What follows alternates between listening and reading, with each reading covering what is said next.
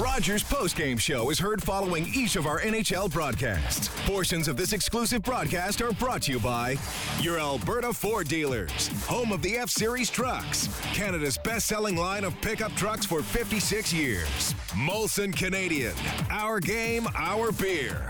And Rogers 5G Network, proudly providing 27 million Canadians with access to 5G. This live play-by-play broadcast is intended for the private entertainment of our audience. Any rebroadcast without the expressed written consent of the Oilers Entertainment Group is strictly prohibited. All games, all season, exclusively on the Oilers Radio Network. The game is over when the final buzzer sounds. The analysis ends when you say it does. This is Overtime Open Line. Interviews, analysis, and your opinion. Oilers Hockey is brought to you by Friesen Brothers. And now, the Heartland Ford Overtime Open Line. Here's Reed Wilkins on Oilers Radio, 630 CHED. Marchessault will drift to the opposite wing. Eichel loading up, right face off top. One-timer, Pietrangelo, save made. Rebound, Marchessault, top of the left circle. Pietrangelo, now it's 4-on-4. Here's Marchessault, step shot, score. And he scores it 4-on-4. Another even strength goal for the Golden Knights. And Jonathan Marchessault has a Game 6 hat trick for Vegas. Natural hat trick. The Edmonton Oilers season is over. Jonathan Marchessault driving the stake in tonight. He has a natural hat trick in the second period. Vegas wins 4-2. They take the series 4-2, as has often been the case, not just in the series, but in these playoffs for the Vegas Golden Knights. A big second period. They outscored the Edmonton Oilers 9-2 in the second period in this series. They outscored the Winnipeg Jets 10-3 in the second period in their first-round series, 19-5 for Vegas, all told, in the postseason. Thanks a lot for joining us. It is our final edition of Heartland Ford Overtime Open Line for this season. Reed Wilkins checking in from Studio 99. Rob Brown's going to join me here in a couple minutes as we will break down this game, this series, and ultimately the entire season for Edmonton as they come up short. An awful lot of promise for the Oilers, especially down the stretch. You know about the 14-0-1 finish and then a hard-fought win against the Los Angeles Kings. And then this series 2-2 after 4 games. But Vegas just a little bit better in both games 5 and 6. A tough playoff for Stuart Skinner. He was pulled again tonight after 2 periods, as he was pulled in 4 of the Oilers' 12 playoff games. And Adin Hill, a big story tonight for the Golden Knights. He was beaten on his first 2 shots of the game. 2 minutes and 43 seconds into the game, it was 2-1 for Edmonton. The shots were 2-2, and then Hill did not get beaten the rest of the way. 39 consecutive saves. By the way, it was 5-2 tonight for the Golden Knights. I forgot the empty netter. Can't forget those. 5-2 for the Golden Knights over the Oilers, and they win the series 4-2. Okay, well, for Edmonton, we got a lot of storylines tonight. I think if you look at this series as it wore on, the Vegas Golden Knights, I mean, don't underestimate how good they are. I know a lot of people, including me, picked the Oilers in this series, but you saw Vegas was able to do a very good job around the Oilers' net, getting chances, having people in the scoring area, getting some goals off, pucks that bounce, were tipped to somebody. They smacked a couple of those in tonight. And then even though Edmonton got a lot of shots in some games, Vegas doing a very good job blocking shots, clearing pucks, denying second chances. And then Hill tonight made a bunch of saves as Rob Brown slides in. I mean, close series, but I was just talking about that scoring area at both ends of the rink. Over the long haul here, Vegas just a little bit better. They were. They were very good in the offensive zone, getting into the blue paint, finding pucks, getting in the eyes of Skinner, bothering him, and then in the defensive zone, getting into shooting lanes, getting into passing lanes, not giving the Oilers second or third looks. Hill would make a big save, and then the puck would be cleared. So Vegas is good. And as I said with Bob upstairs right after the game, I think we as fans probably got a little disillusioned when the Oilers put a beat down on Vegas in the last regular season game there. And we're thinking, okay, this Vegas team isn't all they're cracked up to be. But I think we saw in this series that there's a reason they won the Western Conference regular season. There's a reason they're capable of winning with 4 or 5 different goaltenders over the course of the year, because they're good. They're solid from top to bottom. This game today, the Oilers bench was very, very short, and had to be because they were down. With 3 minutes to go in the game, Vegas had their 4th line on the ice. They did not match lines at all in the last couple of games. They rolled they had a shift where they had their 4th line and their 3rd pairing defenseman in the defensive zone face-off going up against Connor and Leon, and they didn't have them change. So that's how deep a team is. This team is Vegas. They had no fear throwing any other players out on the ice against the Oilers' top players, and at the end of the day, Aiden Hill gave them the goaltending effort they need. He stole that 3rd period for the Vegas Golden Knights and allowed them to move on to the next series. Yeah, well, that's a big storyline, right? Is that that we're going to probably have calls tonight about Skinner. I mean, did get pulled 4 times in 12 games, and at some point could have Woodcroft come back with Campbell. I think, for me, after the Game 4 win against L.A., I mean, I said I might have started Campbell in Game 5 against L.A. Skinner came back and won Game 5 and Game 6, survived the tough break with the broken stick in Game 6 against the Kings. After that, I thought we're probably not going to see Campbell start a game, though unless maybe somehow the Oilers would have rallied to win this one. Who knows? But even then, so that's going to be debated. Was the time to put Skinner in? Or put Campbell in, tonight, a couple games ago. When would have that been? It would have been Game 4. If you're going to play Campbell, would have been Game 4. I don't think throwing him in. I know he's a veteran player, and he has had success in the National Hockey League in playoffs. He was good for Toronto last year in the playoffs, but I don't know if you throw him in cold in an elimination game. If you're going to put him in, it would have been in Game 4, and he could have seen how he played, and if he plays good, he gets Game 5. If he didn't, you go back with Skinner. They made their decision. They're going with the horse that brought him here. Skinner, over the course of the 82 games, was the better of the goalies, and it wasn't close. But in this playoff run, Stuart Skinner was not as good as he was in the regular season. And that is partly on the team in front of him, partly on him, and it is a learning experience. He'll be better for it, but it hurts right now and it stings right now, and I'm sure Stuart Skinner will be chomping at the bit to get back here in the fall to go out and try and improve on the performance he had in the playoffs. All right, so it is 5-2 for Vegas. You would have laughed at me, Rob, because I do this probably once or twice a year. I said it was 4-2. Sometimes I don't count empty netters. The series was 4-2. Whoa. Us game players, was 5-2. We count our extra empty netters. I know. I felt bad, but anyway. Bottom line is Vegas won the game. You know what's funny about the empty netter? I don't know what it is. I felt, even when there was like a minute 30 or whatever there's left, until they scored that empty netter, I still believed that the Oilers were going to score and get 2. I really did. They were all over them. They just needed one of those pucks to bounce the right direction instead of the wrong direction. I mean, one went right off Hill's head. I mean, that's the type of 3rd period that Hill had and the Vegas Golden Knights had. But we go back to the fact that when you put yourself in a position to be in an elimination game, now everything has to go right for you. To me, the Oilers didn't lose the series in Game 6. The Oilers lost the series in Game 5. They did not have a great Game 5. That put them in the position coming home where they needed everything to go their way. The Oilers, for the most part, were the better team in this hockey game, but Hill was the better goaltender. And the Edmonton Oilers, because they were in an elimination game when things didn't go their way, when the puck didn't find the back of the net, they're on their way out, and the Vegas Golden Knights are moving on. Yeah, and you talk about moments in this game and in the series that could have changed it. Certainly the 3 goals in minute 29 from Game 5 are going to be talked about, and then the Oilers having a 5-minute power play, and I guess only getting 1. But with their power play, that's kind of a disappointment. And then just the one game was 5-1 for Vegas, lopsided game. Edmonton didn't have a good night, and even in that Game 1 of the series, there might be some regrets. Well, did they really? I mean, tonight, disappointing. Yes, there were some shortcomings, but you look at that shot clock and some of the possession.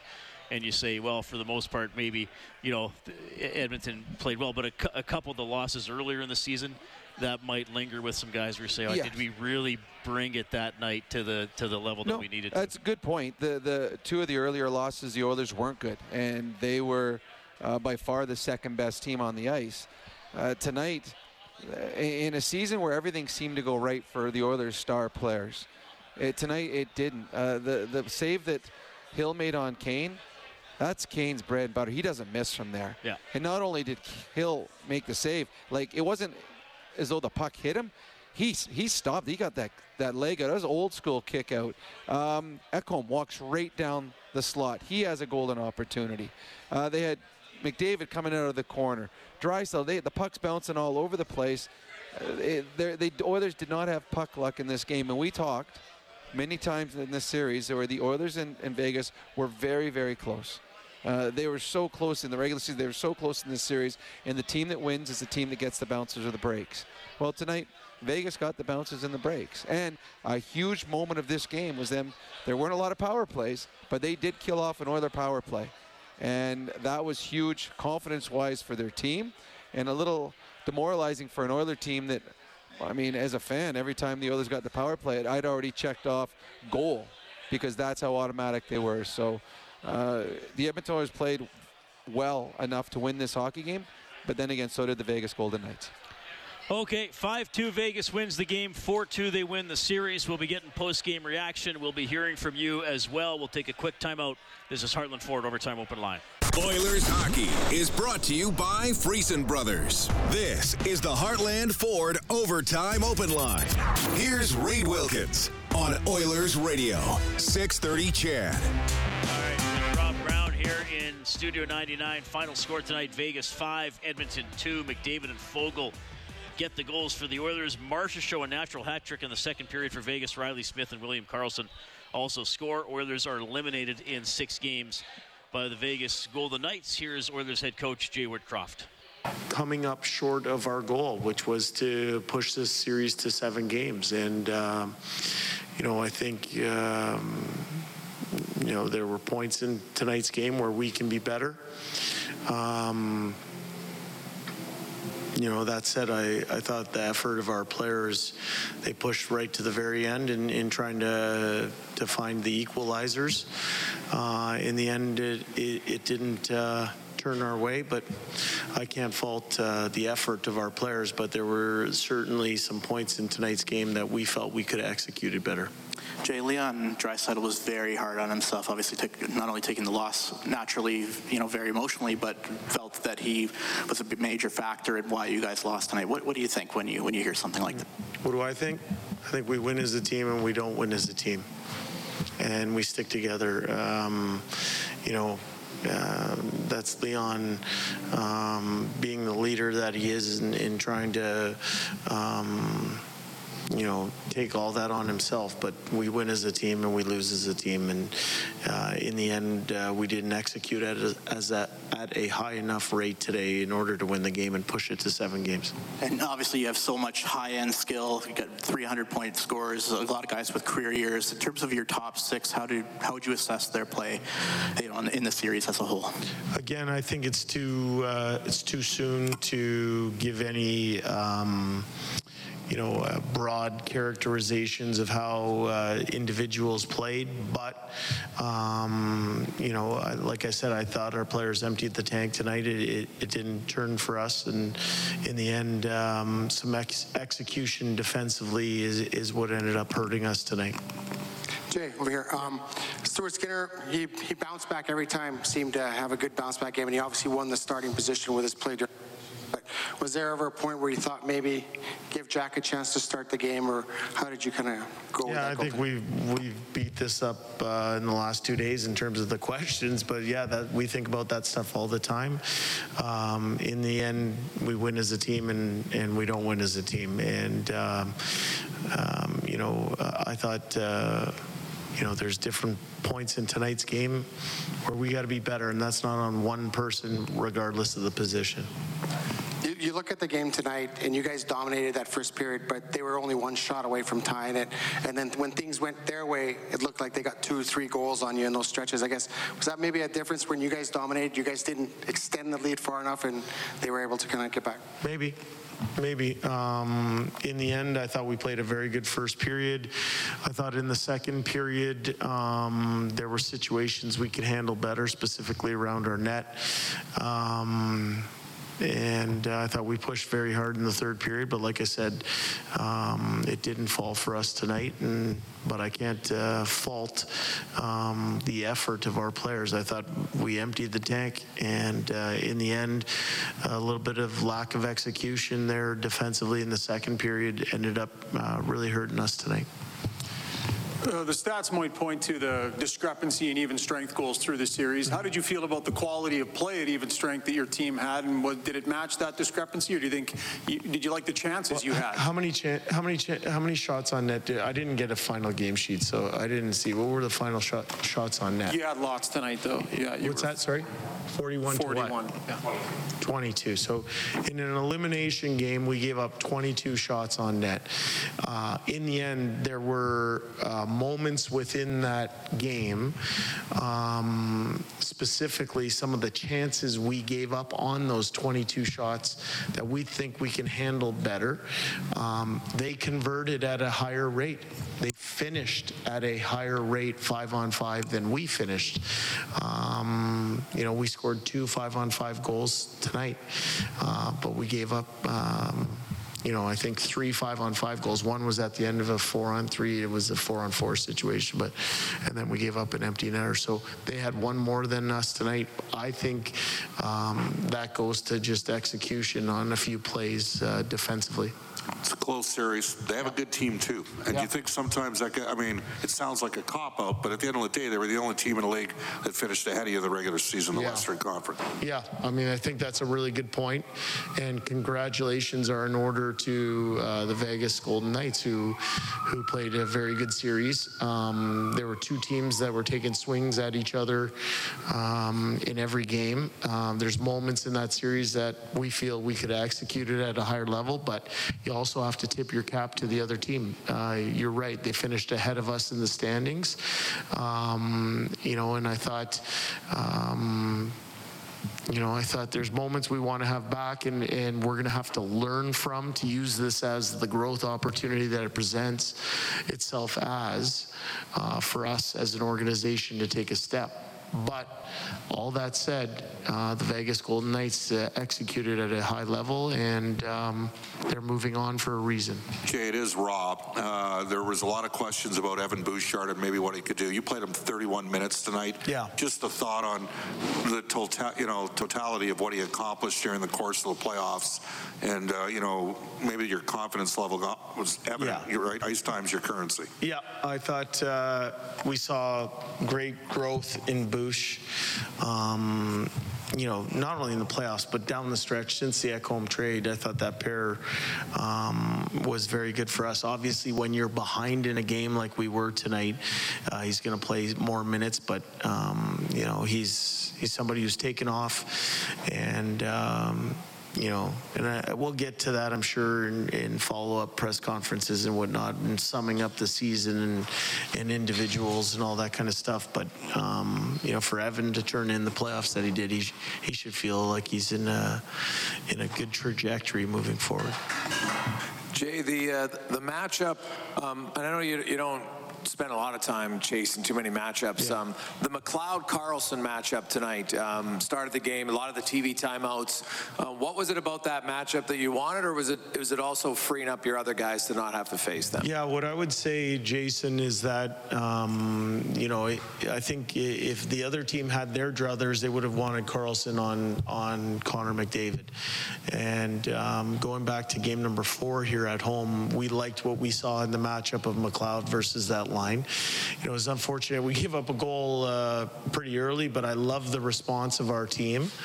And, that line found a goal back So it was good on that line to find a goal back. I had real confidence in the McLeod, Derek Ryan, and Warren Fogle line. I thought they played their asses off not only for each other as a line, but played their asses off for their teammates. They gave everything that they had, and they were a very good line in this series for us. Good, thank you. All right, for the final time this season, that is Jay Woodcroft at the mic for Eclipse Restoration, named one of Western Canada's best restoration contractors 3 years in a row. Call 780-250-HELP or visit eclipse247.ca. Vegas 5, Edmonton 2 is the final. Rob, as that was a bit of a wrap-up there from Jay. We'll probably hear from him again tomorrow or Tuesday, I would guess. They'll do their final availabilities. But, anything stand out there? Not really. It's tough coming in and talking when the emotions are raw. I've said a number of times this year that this Oiler team, they weren't trying to make the playoffs. They weren't trying to win a division or a conference. They had expectations, not just hopes, but expectations of winning the Stanley Cup this year. I believe their team is good enough to do it. They just did not have the series they needed. They didn't get the saves they needed. They didn't get the bouncers or the goals at the right opportunities. So for a coach or the players to come out and talk, it's tough because something that had gone so well for so long for this team this year ended way sooner than they expected. So for Jay Woodcroft just came out, and I thought he was very honest with his assessment of the game. I know that there was a question about the 5-on-5 play. The Oilers 5-on-5 were pretty good in this game, and the shots dictated that. Vegas got more saves in this hockey game. And that's not just on Skinner. That's on how well Aiden Hill played. He was excellent in this hockey game, and he stole the game. In that third period, the Oilers had plenty of opportunities to tie this game up. So 2 goals for the Oilers tonight for the playoffs. $4,400 donated to 630 Ched. Santa's Anonymous from James H. Brown. Injury lawyers, when accidents happen, go to jameshbrown.com. We thank them a lot for helping out Santa's as they did all season long with Phil the Net. Okay, 780-496-0063 is how you can get in touch. That is the hotline presented by CertainTeed, the pro's choice for roofing, siding, drywall, insulation, and ceiling systems. CertainTeed, pro all the way. You're also going to hear from Nurse, Draisaitl, Skinner, and McDavid, all coming up on Heartland Ford Overtime Open Line. Live Oilers hockey is brought to you by Friesen Brothers. This is the Heartland Ford Overtime Open Line. Here's Reed Wilkins on Oilers Radio, 630 Chad. And now Vegas on the counterattack. Riley Smith shot Bluger, save Campbell, and he's forced to freeze it as the chance of soup go up at Rogers Place. All right, Jack Campbell gives you the save of the game for Crystal Glass. Call 310-GLASS or visit crystalglass.ca. Campbell comes in the third period tonight, makes 4 saves as the Oilers lose 5-2 to the Vegas Golden Knights. I'm sure we'll have some debate tonight about if Campbell should have come into the game earlier, like maybe right at the start. But a lot of things, Rob. I don't think that this series was lost on any one player. I think there's going to be a lot of players that are discussed. I mean, the Oilers, all of their top 4 defensemen at times had tough moments. Yeah, 100%. Nugent Hopkins finishes the playoffs with 1 goal. Hyman only had 1 goal in this series. Yamamoto a couple. You can go down the list. Kane had one assist in his last 7 games. And I said after the LA series, because I know there was talk about Nugent Hopkins and some other players, I said, well, the good thing is they won the series, though, because they're a deeper team. Well, now a little bit better team in Vegas, and you can't quite survive if you have too many players even just a little bit lower than what you expected or what you needed. Well, Vegas was deep, and you and I just talked about it a little earlier in the show. They had their 4th line going in the last 3 minutes of the hockey game. They had their 4th line going against Connor McDavid and Leon. They had trust in all 12 because all 12 forwards were contributing. The Oilers had a shortened bench, and when you have a short bench and then players that are included in the short group aren't contributing like they have all season long, it does make it hard to win a hockey game. So it's too bad because this is there are a number of players that had career years that unfortunately some of the puck luck dried up here in this series. All right, 5-2 Vegas wins it. They take the series in 6. We have Nathan on the line. Hi, Nathan. Go ahead. Nathan, are you there? Oh, yes, I am. Okay, maybe turn your radio down if you got it up, please. You got it. Thank you. Hi, can you hear me now? Yes, go ahead. All right. I feel like you guys are being kind of silly gooses right now because everyone's avoiding the goaltender conversation. We were just talking about it. We just talked about it. Yeah, I know. I heard you guys. I know, and this is after the fact. But during the series, the players, the coaches, and the media, and it's not just you guys. I mean, I understand that, have been avoiding the goaltending conversation. And you've been handling Skinner with talked about it after every game. We said after game 3, we said that they have to talk about putting Jack Campbell in. We talked about it. There had to be a conversation. We said that Stuart Skinner's numbers weren't good enough. We both agreed that Skinner would start because that's who they believe in. But we did say that there had to be an honest conversation about the goaltending and whether or not Jack Campbell should be put in or not. We said that after game 3. And we stand by it because Stuart Skinner had an incredible season. It wasn't as good a playoff for him. And his numbers that he had in the playoffs don't usually win you series. And this series it didn't. Are you there, Nathan? Yeah, I am. Sorry. What's not being discussed? Like what isn't being discussed about the I felt like Woodcroft was bullish on Skinner. Yep. And it's obvious that has ended up in the situation that we were in. That's what I was trying to say. I feel like he was dealt with kid gloves when it comes to the media, but not just the media. I've heard it all over the place. Even during the season, I feel like Skinner was handled with kid gloves. I think that he wasn't being treated like an NHL goaltender, kind of like, oh, well, he's a rookie and stuff. Well, Soup would have definitely done better in the last few games. How do you know that? How do you know that? Because of his numbers. What about the numbers? Okay, Nathan. Wow, what an awful call to start the show. Did you see Campbell's numbers in the regular season? Like that's why Skinner started in the playoffs. Nathan, the trust that the Oilers have in Skinner is based on the regular season. Campbell struggled. Now, could they have put Campbell in? Yes. Then if they were going to do it, they should have done it probably in Game 4. But to put him in Game 6 would have been tough to all of a sudden, all right, here you go. We haven't trusted you all playoffs. You had a really down season. Here we're going to put you in tonight. Skinner wasn't as good as he needed to be. And he'll be the first to tell you that. I don't think he was handled with kid gloves during the regular season. He was exceptional during the regular season. He was breaking records that Grant Fuhr set. He's up for the Rookie of the Year. He was in the All-Star game. And it was because of his play. But 100%, his play was not, he was not the better goalie in this series. And tonight, Aiden Hill outplayed him, and because of that, Las Vegas is moving on. You can't say that Campbell would have been better in these 2 games. Yeah, because we'll over 80, we'll never know.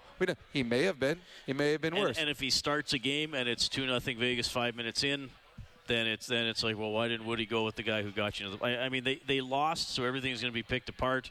There's going to be a lot of what-ifs. Woodcroft went with the easy route. The easy route was to start Skinner. Just play the guy who played all year. Yeah, the hard call would have been to start Campbell. Yep. And he was going to live and die by it. He was living and die by Stuart Skinner. And Stuart Skinner tonight, Aiden Hill was the better goalie. All right, we have Terry on the line as well. Hi, Terry. Go ahead. Hey, guys. I think it's clear that, we've got a captain who's nothing but a stats patter. He's a cherry picker. He cares about individual awards. He cares about padding the stats in the regular season. Well, we're off to a great start. Have a good night, Terry.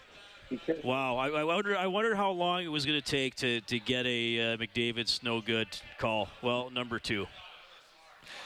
I think he's pretty good. I have an utmost more respect now for Jack Eichel. He's way better hockey player than he's better than I thought he was. I was telling my buddies, I think he's the anti-McDavid. McDavid does everything 100 miles an hour. Eichel does everything at 40 miles an hour, yet they're both capable of carrying the puck and keeping it and making good plays. Connor McDavid had a very good playoff. He did. Connor McDavid is a good leader. Unfortunately for him, his team did not go where they were expected to go or where they hoped to go. But Connor McDavid had an incredible season this year, and he carried it on with a very good playoff. All right, let's hear from Connor McDavid. Leon's very emotional. You can tell how just disappointed he is. I'm sure you echo that. When you look back, what do you feel was the difference tonight? I mean, it was 5 minutes ago. What was the difference? I mean, they did a lot of good things. They shut it down. Their third period was clinical. We still had our looks and didn't find a way to get one past them. It seemed like that first period, you really dominated that first period, but you came out of it just up a goal, I guess. Was that kind of a big difference in the series when you dominated the series or dominated stretches, you were only up by a goal, or still kind of kept them in the game? Yeah, I mean, I thought they Game 5, they had a better second period than us. Game 6, they have a better second period, and we can't claw our way back. Didn't get lots of opportunities on the power play tonight, Connor. What do you think about from an even strength standpoint? I know you got a couple tonight, but overall in the series, if you guys were strong in that regard during the regular season, but what do you think in this series the difference was at even strength? Yeah, that's a good question. I thought a 5-on-5 game was better tonight than it was all series. Yeah. What about just the opportunity lost here? Certainly, yeah. You said it.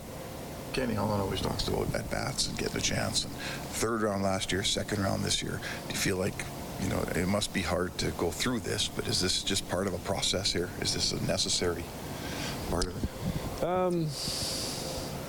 It feels like every team that wins and goes on a stretch of winning kind of experiences this.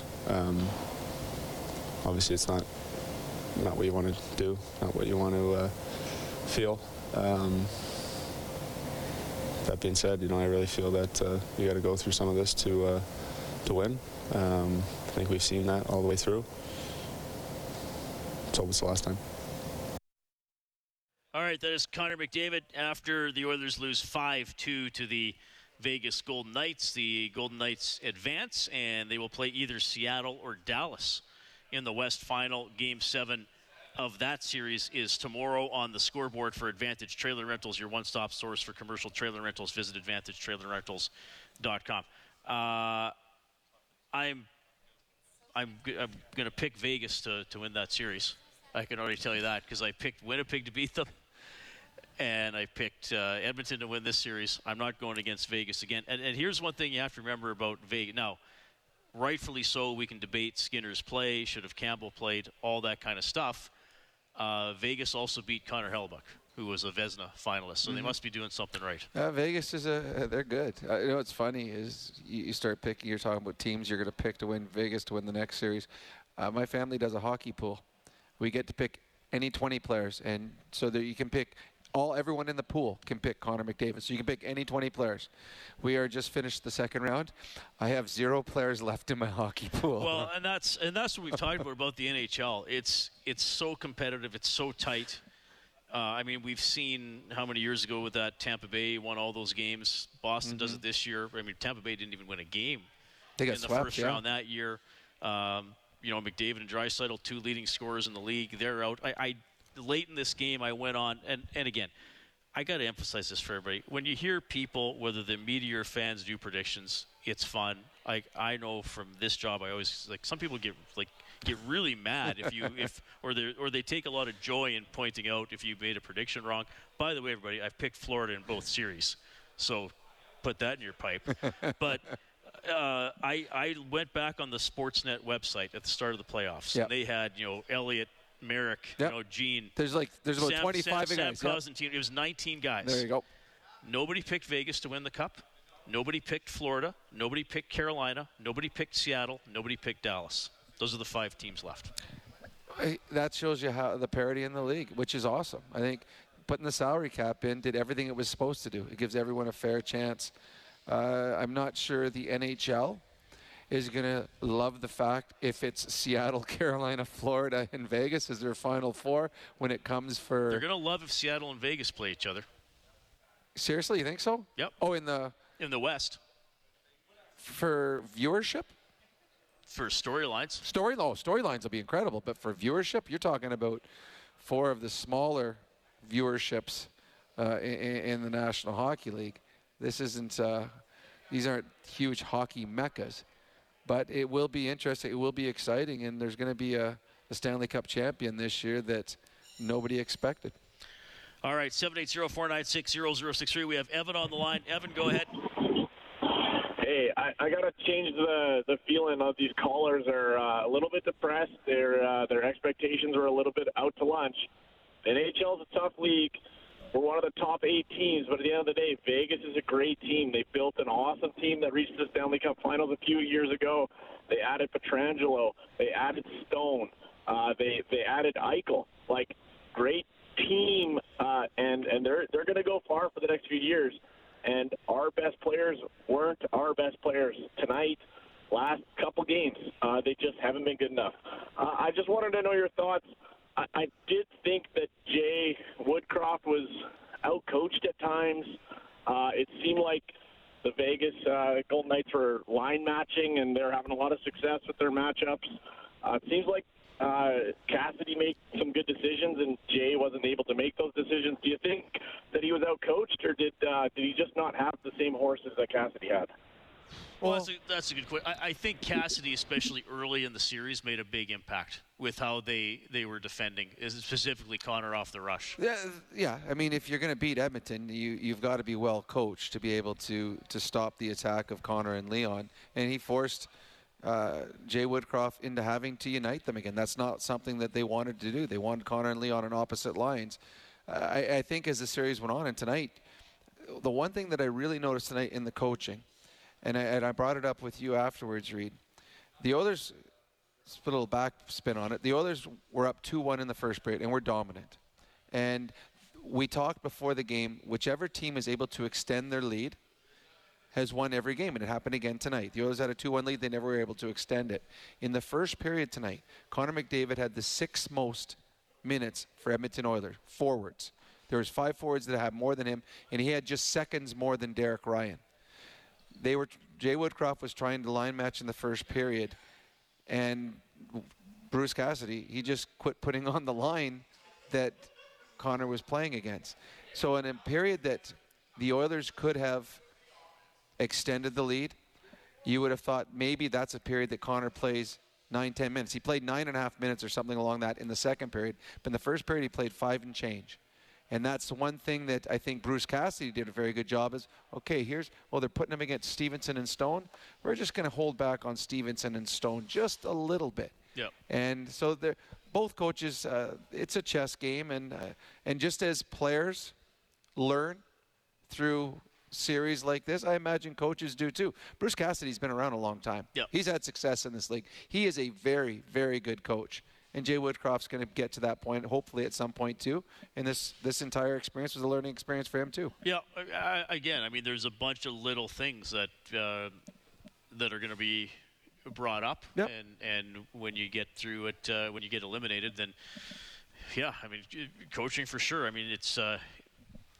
Vegas has a good roster. So very good roster. Let's not lose sight of that. But all coaches are better when they have good rosters to play with. Absolutely. But that's a good question by Evan for sure. 780-496-0063. Okay, we'll get to a quick timeout. More from you and more from the Oilers dressing room. This is Heartland Ford Overtime Open Line. Oilers Hockey is brought to you by Friesen Brothers. This is the Heartland Ford Overtime Open Line. Here's Reed Wilkins on Oilers Radio, 630 CHAD. All right, the Oilers season is over. Vegas wins this series in 6, 5-2. The final tonight, Marchessault with a natural hat trick in the second period to really turn the tide in the Golden Knights' favor. So it'll be now 33 years since the Oilers last won the Stanley Cup, 30 years since a Canadian team last won the Stanley Cup. That was the Montreal Canadiens in 1993. You were in the NHL then, Rob. Actually, I may have taken a moment break into the minors that year. You were a pro hockey player. There you go. You played in the Stanley Cup final in 92. Yes. I did. Chicago, right? Yep, I was with the Blackhawks. Actually, we beat Edmonton in the semifinals that year to go to the finals. It was kind of cool coming home playing in front of my family and friends in the semifinals. So pretty cool experience. Just not winning wasn't as cool. I'm sure that would have been more fun, but. Did you see I was watching the handshake line, and I mean, some guys will hug, or it was very quick with Draisaitl and Pietrangelo. I got to be honest with you. I was waiting for that moment, too. I was trying, okay, where's Pietrangelo out there? Okay, he's there now. Where's Leon? Well, there are players that go hard at each other all series long, and then afterward they'll have a little embrace and say, good series, and I appreciate what you did. But usually that's when it's played hard but fair. Leon would not be happy with the two-hand that Pietrangelo gave him, and nor should he be. And those are ones that you don't forget. Those are ones where, okay, it was all part of the game. But no, that one wasn't part of the game. And I know that is going to be a story that in this game that Pietrangelo deserved more than a game. As did a lot of players in the playoffs. I still question some of the decisions made by safety department of the NHL. In this game tonight where he could have been suspended, he was +4. So what a difference he made having the ability to play in tonight's game, as he was +4 and by far the best defenseman for the Vegas Golden Knights. All right, let's go down to the Oilers dressing room. Here's Leon Draisaitl. Leon, just kind of initial thoughts on the series coming to an end earlier than you had hoped. It hurts. It's tough to find words right now. Obviously, when you start a season, you're in it to win it, and we're at that stage. If you don't complete that, then it just feels like a failure or a wasted year almost. So it hurts. I know it's still fresh and there'll be time to sort of debrief. What do you think, maybe from the 5-on-5 or even strength standpoint, maybe the difference was, or why you guys struggled to produce?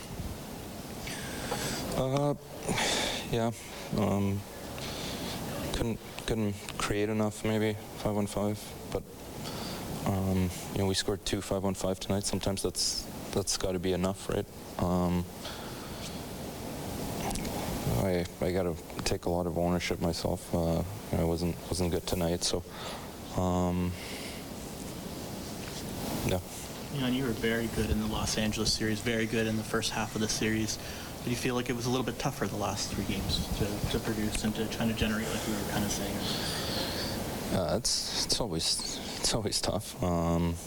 Guys play me hard. I know that, but gotta find a way to be better. Is there any? I know it's super early, man. I can tell the emotion in your voice, how disappointed it is. Like, what do you take from this? What will you take from this moving forward?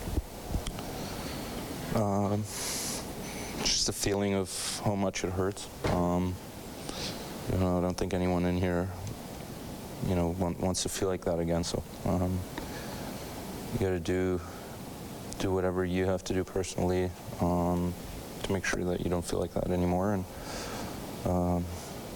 but it's obviously very fresh and it hurts right now. This was such a dominant team down the stretch, and in the first round you guys were kind of firing on all cylinders, and then kind of went away. Was that just you ran into a really good team, and that's kind of the genesis of it?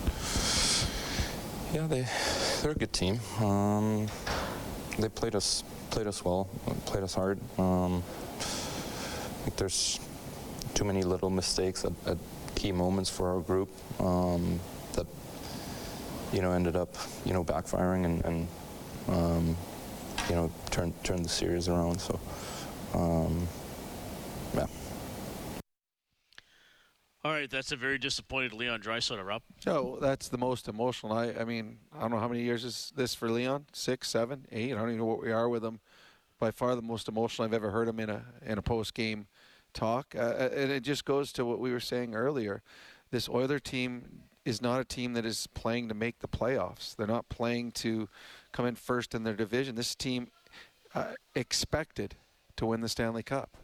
And he talked about this is a guy that had 128 points on the season, just called the season a failure, a wasted year. Now, I don't think it's either of those, and I think that's part of an emotional response after a very sad evening, one that was not expected for that team.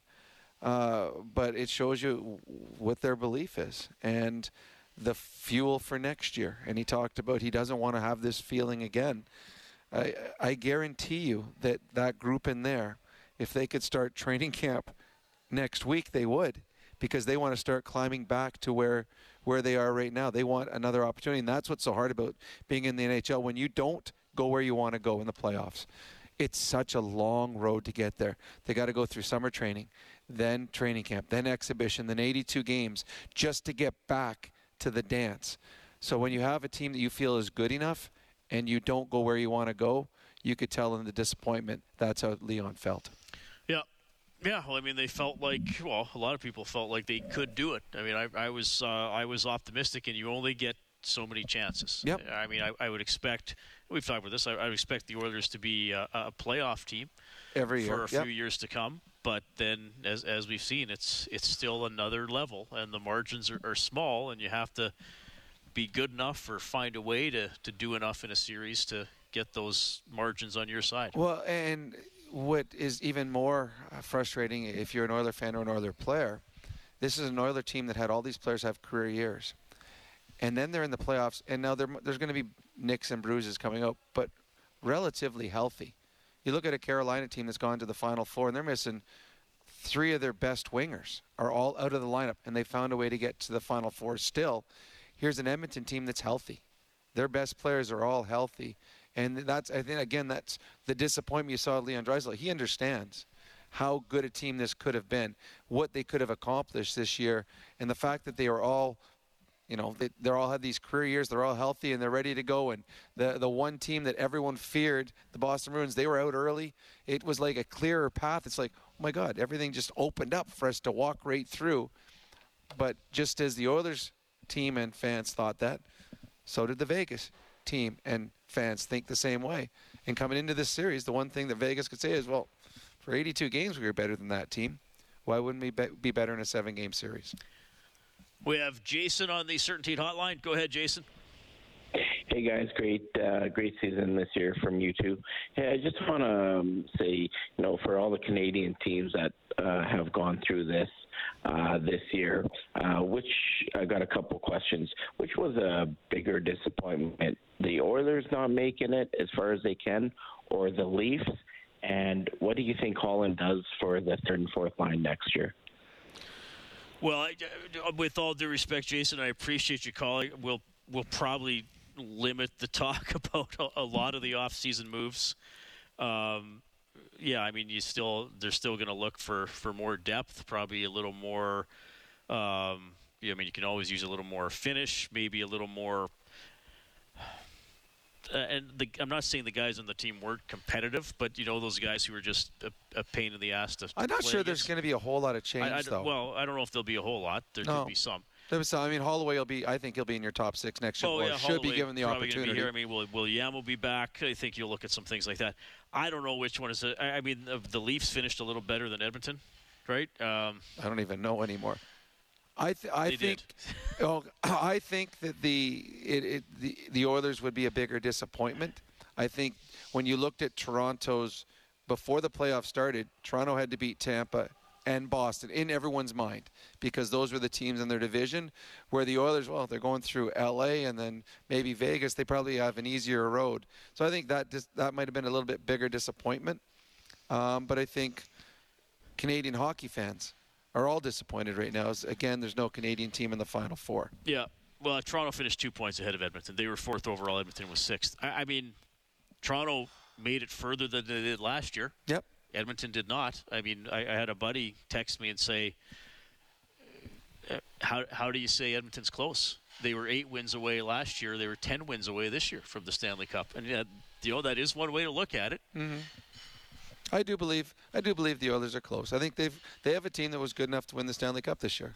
They're not going to, but they had a team that was good enough, and maybe the feeling that Leon Draisaitl has, which is going through that dressing room, will be a feeling that drives them all next season. Vegas will have home ice advantage in the West Final. So they were 5th overall, Dallas 8th, Seattle 12th, and Carolina 2nd overall. They are going to play the 17th overall Florida Panthers. Just to give everybody a little bit of context, the Calgary Flames had 1 more point than the Florida Panthers. Well, the Florida Panthers, the only reason they're in the playoffs is because the Pittsburgh Penguins biffed it late in the season. They lost a couple winnable games that allowed the Florida Panthers to get in the playoffs. But that's interesting because if the standings were 1 through 16, Calgary would have been in. I know they didn't do that for very long, but they for the first couple of years Edmonton joined the league, Florida would not have been in. And Calgary's season is a disaster, and Florida might win it all. Florida's got a good team, and the thing that they were missing all season long was goaltending. Bobrovsky is back. Their goaltending has been excellent here in the playoffs. Okay, we have Tony at 780-496-0063. Go ahead, Tony. Hey, boys. Enjoyed the season. Bad way to go out, but you know what? Right now, I understand people are mad. I understand. I am too, but we got to look at it this way, okay? We had Kane where he may not even have a feeling in his fingers, okay? He got his wrist flashed halfway through the season. This is not the end. And for anybody who's saying that Leon and Connor are going to want to get traded and everything like that, you know what? Leave the fan base because they are not going to want to get traded. Yeah, they're upset right now because they just lost to a team that we should have beat. But anyway, I love the fact that you guys are still doing this. I'm looking forward to the next season, and stay strong, boys. Okay. Thanks, Tony. I haven't heard anybody say that Connor. I don't know why. Yeah, I can't understand that mentality that because a team gets eliminated from the playoffs that the best players on the team are not going to want to play there anymore. There'd be a lot of trades because there's 31 teams that get eliminated. Let's face it, the last 2 or 3 years for the Oilers are miles above some of the seasons Connor and Leon had when they were younger. Yes. With the team. So I don't know if this would be the time that they want to go. I mean, it's fair to talk about. I mean, Draisaitl's an unrestricted free agent in 2 years. Yep. Next year will be next summer. You'd have to sign him to you'd want to sign him to an extension. I guess next July or August. So that will be a storyline. Oh, 100% it will be. Yeah. And I honestly, I guess we don't know. We don't know what these young men are thinking about their hockey careers and their lives. Yep. And I was talking about this because when they were doing bad in November, December, I was doing Inside Sports, and I'm getting like, oh, they hate it here. They want out. I'm like, okay. But I said, second of all, you have to understand something. Success, being a good team is not just about winning the Stanley Cup, though it is the ultimate goal. I mean, I said, so what if the Oilers make the final 4 straight years? They're going to be like, oh, my team sucks. I want to leave. And also, winning a Stanley Cup does not guarantee it. I mean, maybe if the Oilers would have won the Stanley Cup this year, Leon Draisaitl wins the Conn Smythe Trophy. Maybe 2 years from now, he's like, I'm worth $16 million. The Oilers can only afford to pay me $14 because Connor's getting this. So, I mean, it's a very complex argument. And I know fans will get emotional and they'll want to go to that. But, I mean, I think it's a lot more layered than... We're a ways away from having to worry about that. Yeah. But, I mean, it will be something to follow. Yep. Oh, absolutely. Well, he's the second best player in the world. They certainly want to keep him in the fold. But, I mean, that'll be next June's storyline. Yeah, but it is something to file away. Oh, 100% it is. All right, we have Alex on the line as well. Alex, go ahead. Hi, how are you doing, guys? Good. Well, probably one of the biggest things I could take away from this series is a Game 4. I had friends over, my wife and that, and we watched the Oilers completely pound that team. And they showed up and they played hard. And I thought when they won that game that they were going to win every game. If they came up with that effort, that was it. They finally had arrived and they made it to that level that they should play to win. I look back at the 84 or the 83 Cup that the Islanders won over the Oilers, and the old story goes that all the Oiler players, Lowe, Messi, and Gretzky, walked by the Islander dressing room and looked in the dressing room and saw that they weren't celebrating, that they're all banged up and whatever and hurt and whatever. And I think that's where the Oilers have to get to realize that. And they're learning that because they didn't. There was too many times in this series where 7-8 minutes would go by and they didn't show up. They weren't playing at that level they should have. Tonight was a good example. In that first period, they were up 2-1, and I think there was 10 minutes to go in the period. They were stuck at 9 shots for what seemed like forever. And there was no emotion in there. There was nothing there. And I was going, uh-oh. Yeah. And I thought to myself, and there was too many of those times in this series where I was going, uh-oh. And, of course, they were out-goalied. And, that's always there's lots of storylines where people are going to criticize. They're going to criticize Nurse. They're going to criticize the $3-5 million men that didn't point produce. They can pick it apart. Okay, I'm going to jump in there, Alex, because we got a lot of guys on hold tonight still this morning. But, yeah, it took the Oilers 8 minutes and 9 seconds to get a shot in the second period. By that time, they'd allowed 2 goals. And nothing against Vinny Desharnais, but their first shot on goal was a point shot wrister by Desharnais. Now, we talked about this earlier, and that's the thing. Sometimes when a team is outplaying another team, it looks like the team that is being outplayed isn't trying. I don't think the Oilers were not trying. I think Vegas is that good. And like Alex said, Edmonton did it to Vegas sometimes. But as we touched on earlier, these last 2 losses for the Oilers tonight, they're going to regret small stretches of the games. But I think the loss in Game 1 and the loss in Game 3 is when the Oilers might say, were we really as thorough as we needed to be? Even if, it's one thing for Vegas to beat you, it's another thing, you know what, we were at 80% and they were at 98, You're right, and the Oilers weren't good enough in those games, and those games built the confidence of Vegas and showed that they're capable of beating the team and how to beat the Edmonton Oilers. There's runs. Every team, we've talked about it many times, every team has a run during the course of a game. When you have your run, you have to execute and get multiple goals. And when the opposition has their run, when they're controlling play, you have to survive it. And I think what we saw in the last 2 games, Vegas, when they got on their little run, they scored the goals. Last game they scored 3 in a row at the end of the first period, where they got the 5-on-3, or the end of in the second period, and again today. In the second period, they had their run, and the Oilers weren't able to survive when Vegas pushed. And the Vegas Golden Knights, on the opposite side, they did survive. They survived the first period in the last 2 games when the Edmonton Oilers were by far the better team.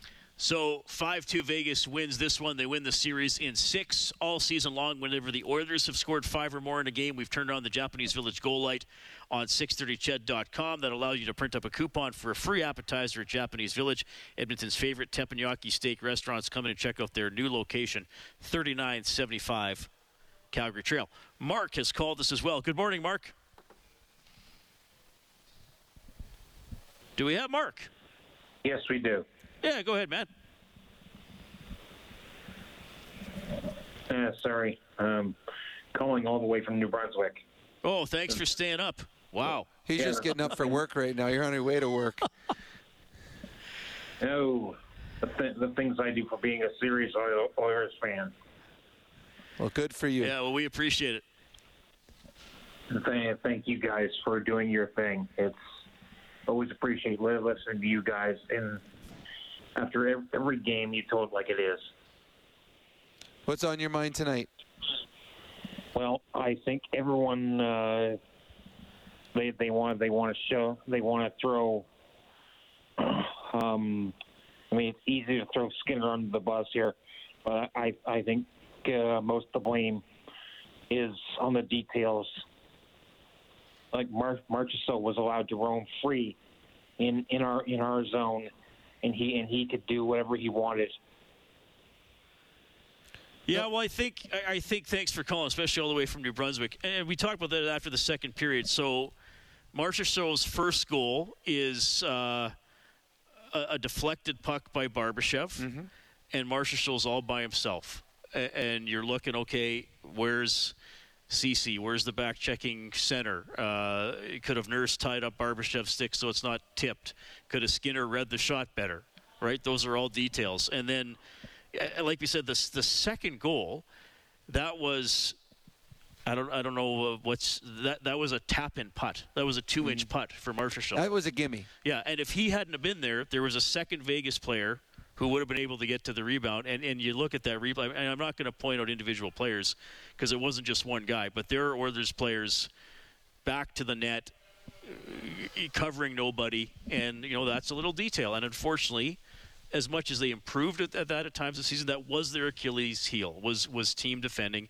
And when you have a forechecking team like Vegas who can keep pucks alive and get pucks through, well, then you might give up some goals. Well, and Jay Woodcroft talked about it, that he liked a lot about his 5-on-5 game tonight. And he talked about the shot attempts compared to what Vegas had.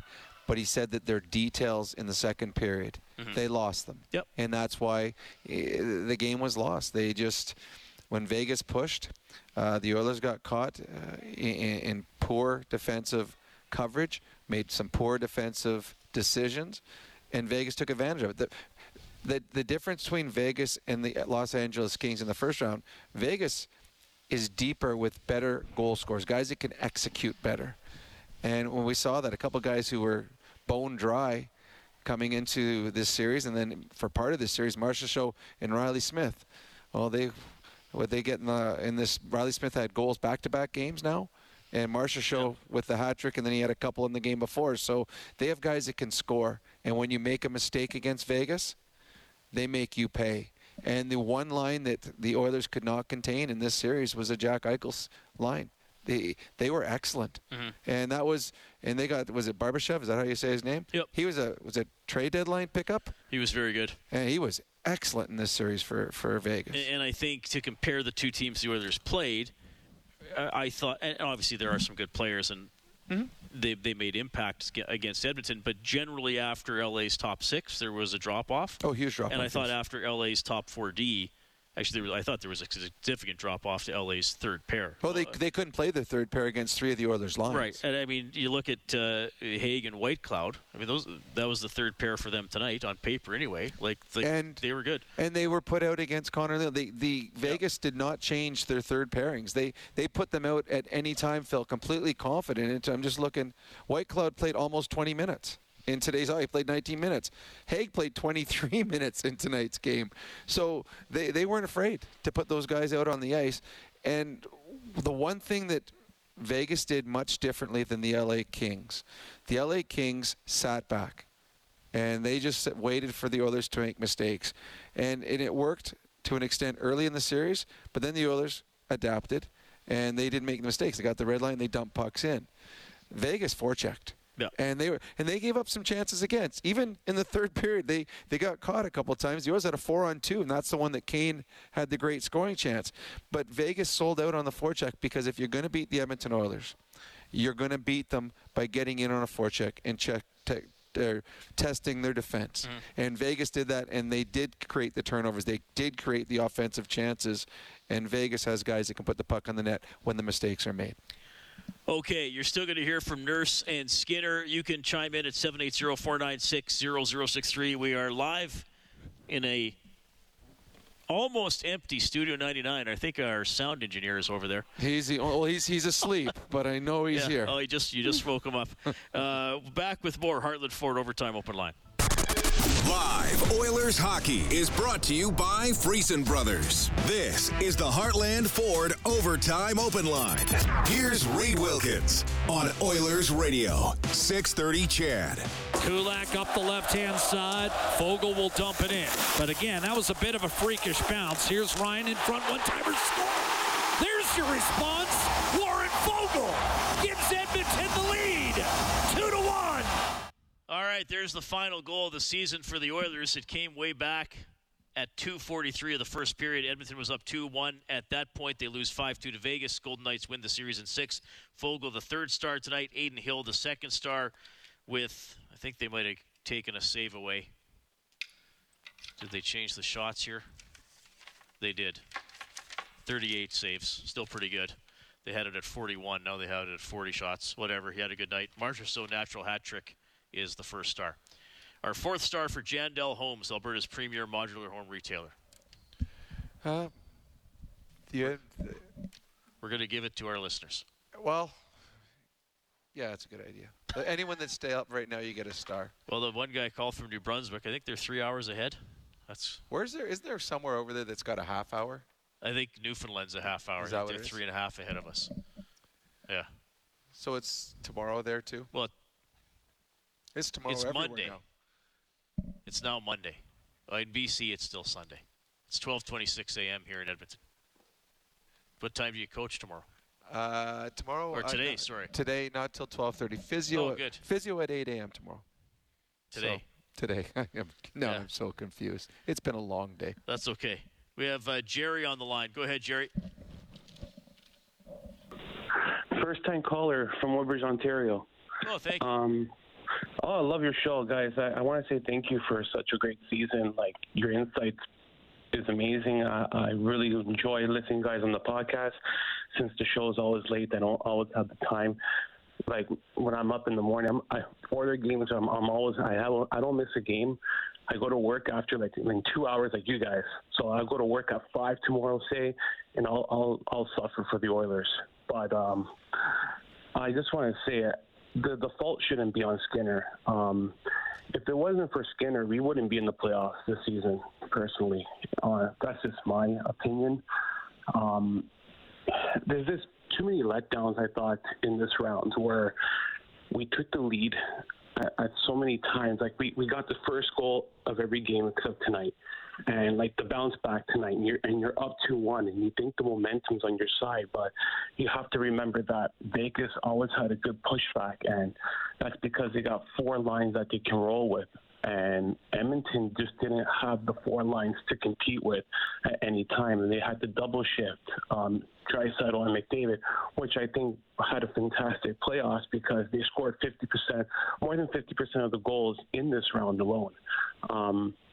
The only thing I think is that Kane and Nugent Hopkins and Hyman, this is just my opinion, compared to how they played last year's playoffs, I think they all were nursing injuries, one or the other, because they didn't look the same at times. Some games they looked very explosive, but not consistent enough, and I think that really hurt them in the long run because we didn't get that additional scoring. But I think the positive out of this round, I think that people have to remember is that Derek Ryan, Olgo, and Ryan McLeod.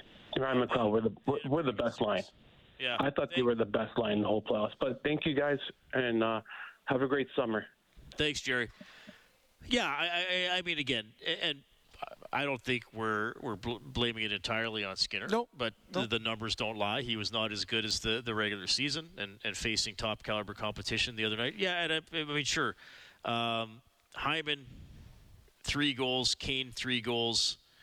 Nugent Hopkins, 1 goal. That's 7 goals combined in 12 games. I mean, I think you would have hoped those guys, combined would average a goal a game. The 3 of them, probably. Well, especially where they're playing in the lineup. They're playing with Connor or Leon. I don't think. Hyman, I do believe, was compromised.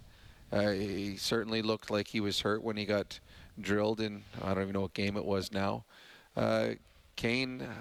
I don't know if he was ever fully back to 100% after missing all that time. And then he got hurt again, Kane, from the injury. Yep. Yeah, from the wrist, and then remember he got hurt again. So, yeah, Nuge possibly too. I mean, it was quieter from him offensively.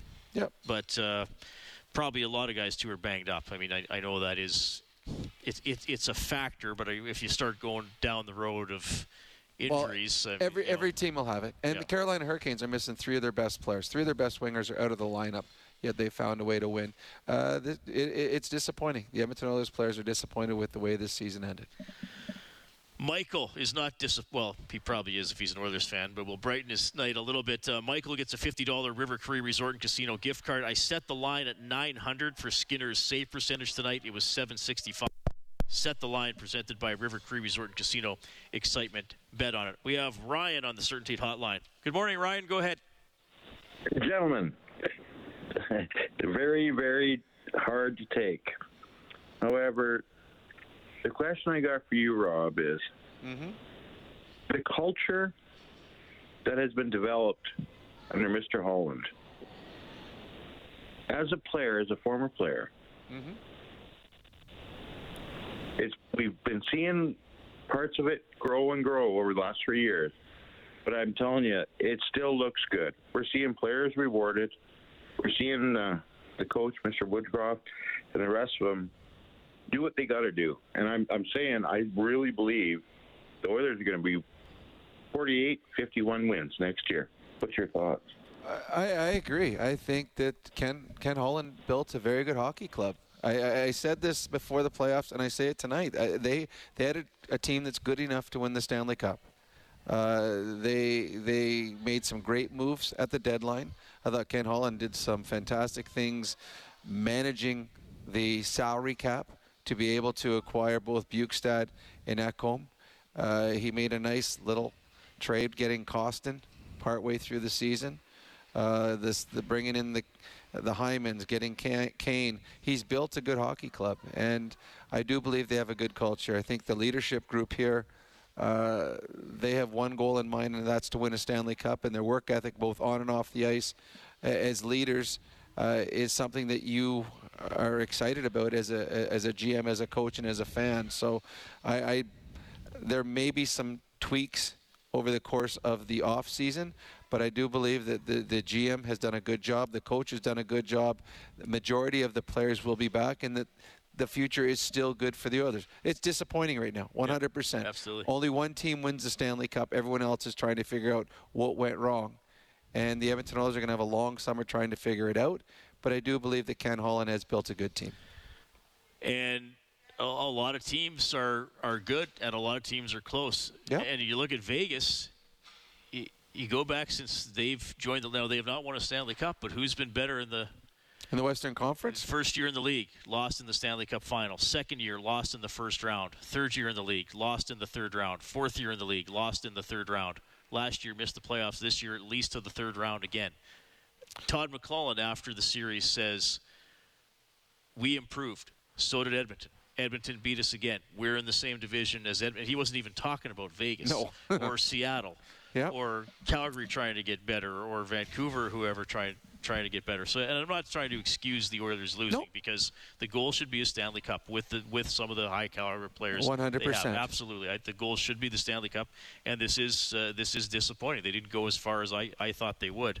But that's the thing, right? There's going to be 15 at some point in the playoffs. Well, there've already been 10 or 11. I mean, at the end of the playoffs, there's going to be 15 post-game shows like ours saying, "How come we couldn't do it? Well, how do we get better?" And then 6 or 7 teams that almost made the playoffs that are saying, "Well, how do we get in?" Well, in this year, my final 4 teams for the finals, I had Edmonton, Colorado, the Rangers, and Boston. Those are the 4 teams I thought would be in the Final Four, all gone. And the disappointment, Boston had the best season in the history of hockey. They lose in the first round. The Rangers went out and got Kane. They went out and got Tarasenko. They built themselves for this year. Couldn't get by a New Jersey team. And then Colorado, the defending Stanley Cup champions. Well, they ran into some off-ice issues and they ran into some injuries, but again, got beat by an expansion team who had a 60-point or a 40-point improvement on the season this year with Seattle.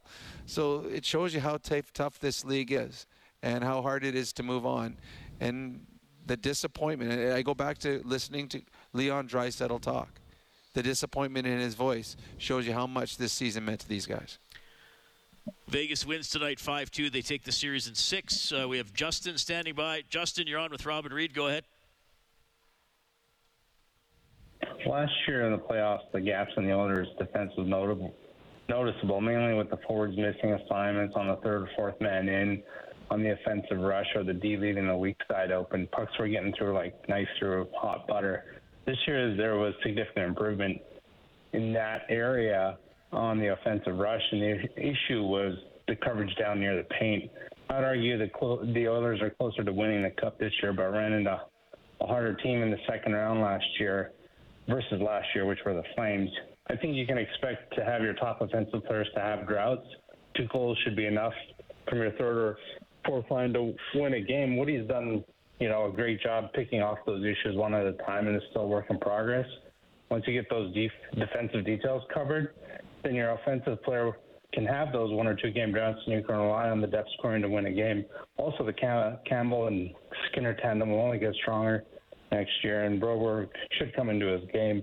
Kane will be past his bankruptcy and injury issues, and he's still waiting for a ruling from the judge in California, which no doubt impacted his game, plus any numbness. I'm sure they don't need to change much in the offseason. Well, that's a pretty good synopsis. Did you write that out? Yeah, I wrote. I knew I was going to remember it all. Well, that was very good. That was very good. That was a fair summary. Well, all right, everyone, we can go home. Yeah. We've got it all done now. No, thanks, Justin. We appreciate it. Thanks for staying up and giving us a call. Yeah, I mean, that's and again, when we bring up a player, we're not blaming that player for everything. No. But even Desharnais, who works his butt off, and is a great story. Well, did Vegas have a player in their decor who was a call-up halfway through the season? Again, little margins, right? Like little experience of Desharnais will learn from it. Vegas had a much more experienced defense. Right, and that's what I'm saying. Yes. So I'm not saying, they lost because of Vinny. I'm just saying, you look at how the teams were put together as full. There's another small little thing, right, that you'd give Vegas a little check. 100%. And over 6 or 7 games, sometimes that's the difference. Well, what was it? Someone said that Hutton that came in the other night. He's an older player. Yeah, he says more experience than he's a 7th defenseman. Desharnais or Broberg. But the experience that these players got this year is going to make them better next year. Again, as much as people are disappointed, and we had some callers talk about, the Oilers fell asleep or they didn't get a shot or stuff like that. That's because the other team was doing something right. And Vegas did a lot of right in this series. And I know that we had a caller, I think it was after Game 4, that said that there was not a chance that Vegas would win another hockey game. And we tried to explain that Vegas is very good. That was after Game 2. Was it after Game 2? The Oilers tied the series, yes. And I'm like, Vegas is good. Like they had more points in the regular season for a reason, and we saw that. I know that Bob referenced it too. This is a team that's built for today, and they got an older team. And is this their last crack for some of these guys that have been there since the beginning with the Vegas Golden Knights? Was the urgency more because they know that this might be a last crack? Who knows? But they were very good in this series. And anytime there was a moment that needed to change a game, to swing a game, seems that Vegas was just a little bit better in that moment. Yeah. Well, I thought Justin made a good point, too. I mean, it's not always fair to compare season to season. But Vegas was better than Calgary last year, or at least how Calgary played against Edmonton. Oh, 100%. Yeah, so Vegas could go on and win the Stanley Cup. I mean, I don't know who they're playing the next year, and are we allowed to hope for a team? I'm cheering for Seattle. You can do whatever you want. I'm cheering for Seattle. I think it'd be kind of cool to see this Seattle crack and move on to the Final Four. And my old teammate Dave Hackstall's the coach. Oh, that's there. right. Yeah, my old teammate. He's a great coach, and my old teammate Ronnie Francis is the GM. Yeah. So it's a good team and a good story. We have Lee calling in as well. Hi, Lee. Go ahead. Guys. Anyway, I want to compliment you guys. You guys do a great, awesome job. Thank you very much. Okay. I'm a diehard Oilers fan. I've loved them since the WHA. Dave Semenko was my favorite player, so I'll never stop cheering for them. But you know what? This year is tough to take. Last year was tough to take, but yeah, this year. Oh. So I want to ask you a question then, as a fan, because Rob's done 17 years now? This is my 17th year. Yeah. I've done 10. So you did all 10 years of the decade of darkness. Yes, I did. We did the last few together. What's tough? What was tougher, Lee? Seeing them miss the playoffs year after year, or see them have a good team that is out in round 3 or round 2? After Holland made those moves, I thought we had the team. We had. I figured, okay, we got it. He made the right moves. Back home, Bukestad, and then I don't know. It's just you know what? It's heartbreaking, and it's just I don't know. I love the team. I'll never stop cheering for them. They're my team. Well, I think the biggest thing for fans right now is in the decade of darkness. By October, November, it was like, we're no good this year. Where here, it just suddenly, bam, It's done. I swear, with 3 minutes to go in the hockey game today, the Oilers down 2, I thought they were going to come back and tie it. I really did. So it's just this sudden end to a season that had so much promise. I think that's the hard part for fans right now is the expectations. When the Oilers weren't very good, you were just hoping for a playoff spot or at least in a meaningful game in March. Here, with the trades they made, the way they played down the stretch, I mean, having Stanley Cup aspirations for fans was certainly foreseeable because they were that good down the stretch, and that's why I think the end came much too soon for a lot of fans because this was a team that was good enough to win a Stanley Cup, and unfortunately are 2 series short of their goal. Okay, let's go back down to the dressing room. Here's defenseman Darnell Nurse. Obviously disappointing, Darnell. Just where did you think it kind of went wrong here in this series? We just weren't consistent enough. I think you give them chances, they're going to make you pay. Kind of play the fire a little bit, getting behind in this series, and then they found a way to finish their chances tonight, and we couldn't. What about the second period, just the fact that you had a rough second? Yeah. They scored, felt like in succession there in the second, and ended up being a difference. You guys had, great control of your game coming down the stretch, and were playing really, really strong hockey on a lot of nights. Was it just that the caliber went up here in the playoffs a bit and it was just tougher, or why do you think maybe you didn't have access to that high-end game as much? I don't know. I think, you have to go back and watch it when we had the team that was capable of more, and it sucks. I don't know, obviously a disappointing to lose. I know it's super fresh, but you look at kind of your team and where this playoffs is at. This one sting even more just because we felt like, there was a real opportunity and maybe wasted now. Every year, the older you get, the it stings more. So, yeah, sucks. Did you get enough? When you were coming down the stretch, you were getting production from every line, from lots of different players. That stopped these last 3 games. Was it injury? Was it just, did not enough guys bring it every night? What happens? Every single person in this room went out there and prepared, tried to give everything that they had, and we weren't able to, produce at the same level 5-on-5 as Vegas was, and that comes down to each and every guy. We did produce a lot in the regular season, and we're a really good 5-on-5 team, and I think on a team and personal level we could have been better, and it stings now. All right, that's Darnell Nurse after the Oilers are eliminated in 6 games by Vegas. There was one question in the beginning about the second period, and that is worth pointing out. So Vegas beat the Jets in 5. Yep. Oilers in 6. That's 11 playoff games. They've outscored their opponents 19-5 in the playoffs. That's a 14-goal difference in that period over 11 games. 9-2 against Edmonton, 10-3 against the Jets. That is unbelievable, and what we saw in the last 2 games, that was the game. Both games, they trailed going into the second period, and both games they went into the third period with a multiple-goal lead. Adjustments that they made between periods, obviously huge, but the biggest thing, and it was, to me, it was the key to the game, and I talked about it with you, I talked about it with Bob. When the Oilers were going to get the lead, and I had a feeling, I said before the game, they're going to have a lead at some point. They've got to extend the lead. Yeah. And when they were up 2-1 in the first period, they had multiple chances. They had a lot of great looks. They weren't able to stretch that lead. And for Vegas, they survived the first. Going into the second, they were within 1 goal.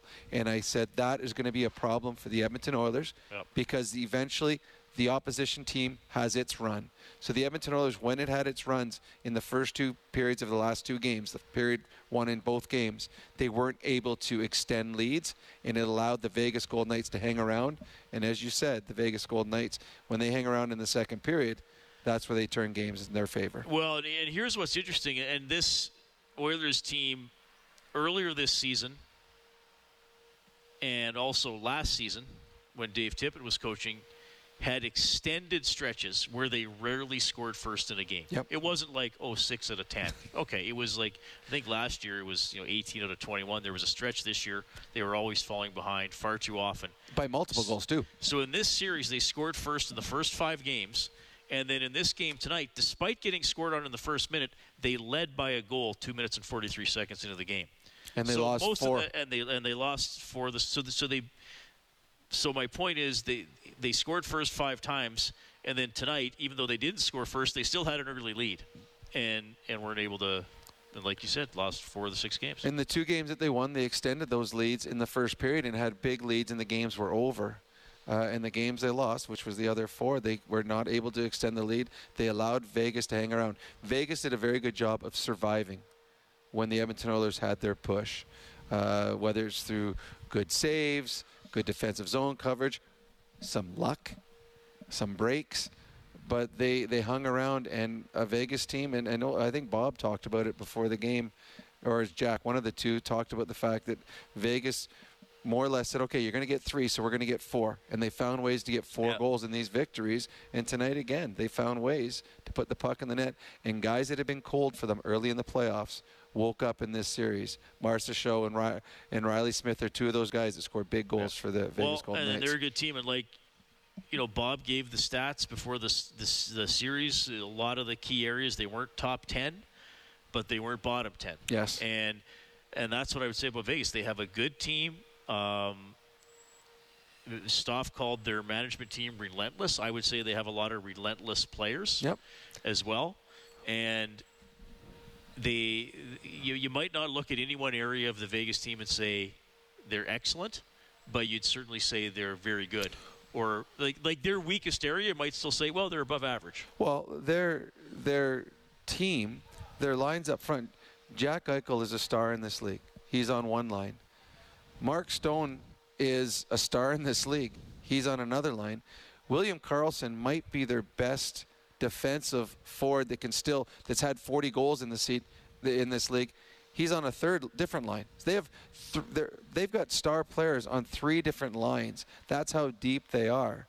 And I think at times, we saw it tonight, the Oilers had to really shorten their bench to be able to throw out a consistent effort offensively, where Vegas just continued to roll 4 lines. They have a style of play that they stayed within the entire series. Yeah, and I thought that if it opened up, I thought the Oilers might be able to exploit their 4, 5, 6 defensemen more than they did. Those guys were better than I thought. 100%. Well, their 7th defenseman came in and was excellent in the game for when Peter Angelo was out. Hutton played very well. This team, I have a much better appreciation of Vegas now after seeing them play 6 games. They're a much better team than I thought they were. All right, we got Ryan as well. Hi, Ryan. Thanks for calling. Hey, fellas. How are you? Good. Thanks for having me on. You guys put on a great show, and it's been a great season. I'm a huge fan as well, and this is certainly heartbreaking, but there's lots to be proud of. One of the things I noticed, lots to be proud of. It's just hard at the moment, and I really feel for those guys. Anyways, one of the things I noticed was it just seemed like when they're hemorrhaging goals or going through their lulls, which is I guess it's natural. You're going to happen. You can't have foot on the gas all the time, but it just seemed like they were lacking some of that win the next shift mentality. And one of the things I'd like to get your perspective on is as well. It seemed like they were holding on to the puck for too long, especially in their own zone, and they really let Las Vegas establish that forecheck and get good position on them. And one of the things I think they can take away from the way Las Vegas and even Los Angeles played was just how fast those 2 teams moved the puck. Like, it just seemed like when they were clicking, it wasn't on their stick for any more than half a second, and they were passing it to somebody else, and it just forced everybody to move their feet and kept the defense on their toes. Right. No, I mean, good points. I think Vegas is good. They moved the puck well. I think that they took a different tactic against the Oilers than LA did. They decided they were going to play offense. LA was all defense and hoped to win a game 2-1 or hoped to get a bounce or a break and then try to guide a game home. Vegas was all out. They sold out on the forecheck. I mean, and they did so, and at times gave up odd man rushes going the other way. With a 2-goal lead in the third period, Vegas gave up a couple of grade A scoring chances early because they sold out offensively and they sold out on the forecheck. Having said that, they did it consistently. And they may have given up a chance or two going one way, but it created a number of chances for themselves. They understood what their strengths were and they played to them. I think at times Todd McClellan had his team play away from their strengths. I think they have some speedy players that were forced to play a neutral zone trap and got them out of their what they could accomplish. Whereas Vegas, well, we're fast. We like to forecheck. We guys that score. We're not going to trap it up. We're going to try to force the issue. And I think to beat the Oilers, you got to be able to outscore the Oilers. And the Vegas Golden Knights were capable of doing that. Yeah, 5-2 the final tonight. Vegas wins the series. 4 games to do. We'll get to a couple more of your phone calls, and you'll also hear from Stuart Skinner. This is Heartland Ford Overtime Open Line. Oilers Hockey is brought to you by Friesen Brothers. This is the Heartland Ford Overtime Open Line. Here's Reed Wilkins on Oilers Radio, 630 CHED. All right, Oilers are out. 5-2 loss to the Golden Knights. Golden Knights win the series in 6 games. So the Oilers, after going to the conference final last year, don't make it as far this year. Rob and I are just watching a video of Draisaitl and was at Bukestad as well, doing some fake slashes towards Pietrangelo. I didn't see the Leon one during the game. I saw the Bukestad one where he, right in front of the net after a whistle, put his stick over his head pretending to come down and then yapped at Pietrangelo. And then Martinez came in, pushed Bukestad, and just about knocked the referee flying. So there was a lot of gamesmanship in the game, and there was not a cordial handshake after the game between Leon and Pietrangelo, and don't blame him, as Leon probably still a little bitter with the way that Pietrangelo two-handed him and only had to serve 1 game for it. Both teams, Edmonton 0 for 1 on the power play. Vegas 0 for 2. Both teams took 2 minor penalties, but the way that sequence played out, that's how the power plays broke down. That was so weird because both teams were so disciplined, nothing being called, and all of a sudden 4 penalties in a matter of 2 minutes. Well, the Carrier hold was a soft call. It was a soft call, but a dumb call. I mean, for Carrier, why even do it? Why even give the referee to make a chance? You've been playing, your team's playing well and everything, and then you grab the arm of Ceci. The Ekholm one was an easy one. Yeah, that was an easy call, and I know that Ekholm wasn't happy, but I mean, you're a 6'5" man, 220 pounds, and you hit a guy from behind like that, you're going to put him down. The one though that I didn't see enough replays of it, Ekholm was cut in the game. The Vegas player was trying to flip the puck out. His stick came up and clipped Ekholm. Ekholm went down and was down for about 5-6 seconds, and when he came up, he was bleeding. I watched the referee, and the referee was making a motion with his hands where he was saying the stick came up on the follow-through. He came up on the follow-through. That's why it wasn't called. I haven't seen enough good video to really give an honest assessment of it. But if it wasn't a follow-through, if it was that's a 4-minute penalty. And in reality, that's 1 goal for sure, possibly 2. But I haven't seen, and I know that the Oilers did not complain about it much, but... Yeah, we're just watching it now.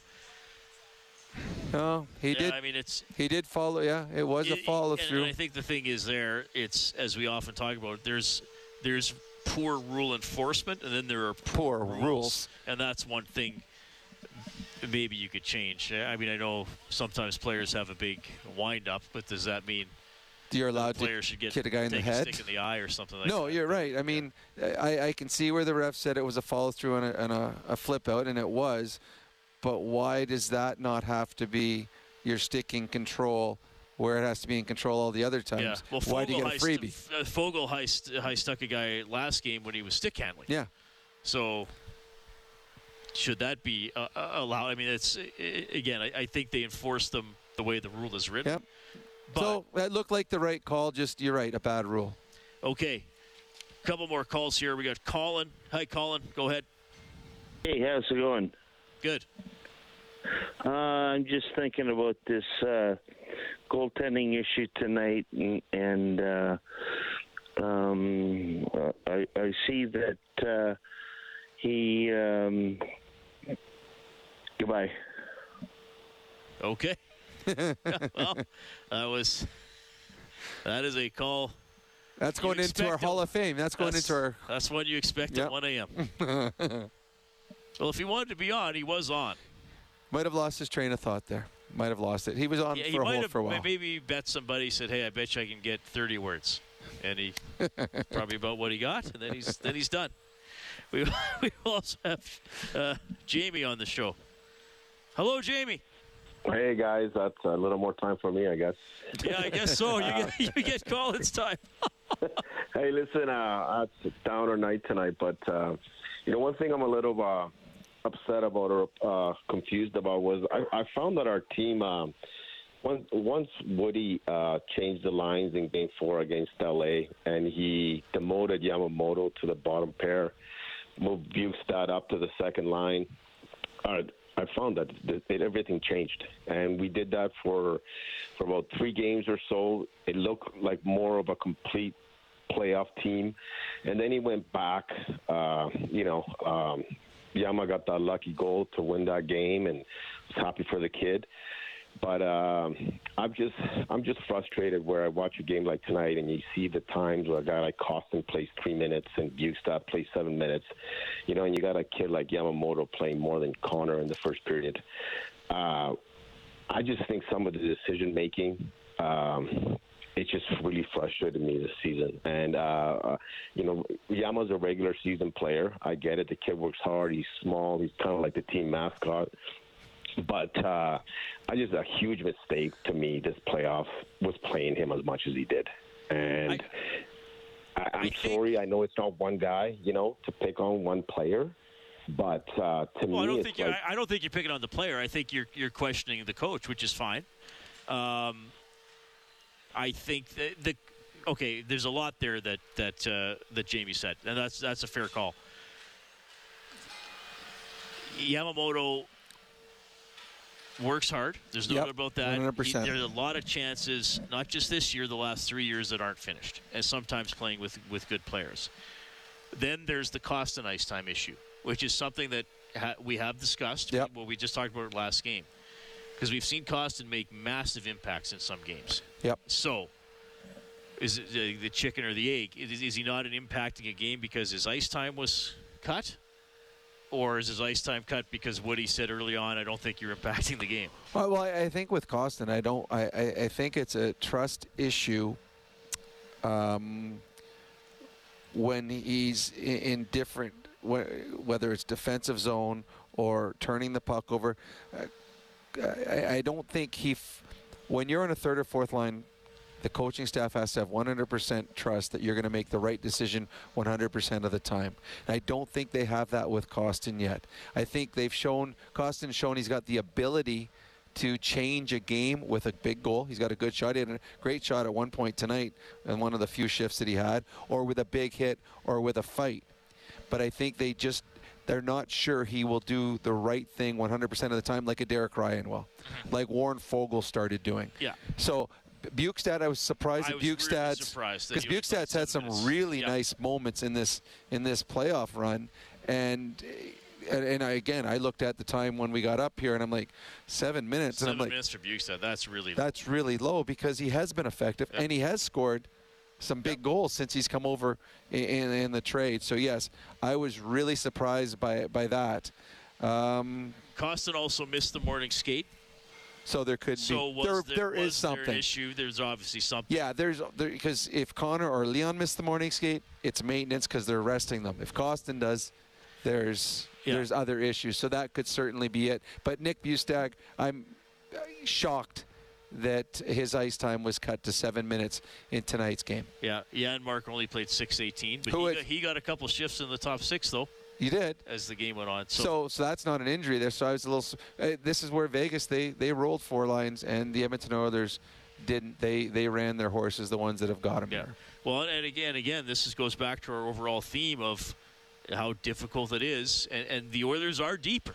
Yep. But now what are they going to look for? Well, still need a better third line probably, or somewhere, or bottom 6. I guess. Bottom 6, yeah. I mean, a lot of coaches divide up just top 6 and bottom 6 because on any given night, lines 3 or 4 could be interchangeable. Well, actually, Vegas doesn't. They've top 9 and bottom 3. Yeah, that's a good point. So. But you know, generally. Right. But so, yeah, I mean, that's what the Oilers were. I mean, what did you need in this series? Well, an extra goal or 2, or 1 less goal against. Okay, get out of a second period. I mean, that's kind of the sad part. Now tonight, Hill just was, and again, I get a credit because I did say I thought Hill was maybe better than LB. You did say that. You said that the injury might have hurt the Oilers. But I still thought you could get to Hill. They didn't. Aiden Hill, and I know that Marchessault had a natural hat trick tonight, but to me, they won this game because of Aiden Hill. The first star. Oh, 100%. Well, when you started doing the stars and you gave Hill number 2, I'm like, who the heck was better than Hill? Then, all right, Marchessault gets a natural hat trick. But Hill in that third period, that's as good as a goalie has played against the Oilers in a long, long time. And the Oilers had ample opportunities in that third period to tie this game. Yep. They played that well. Well, the save on Kane and the save on Ekholm.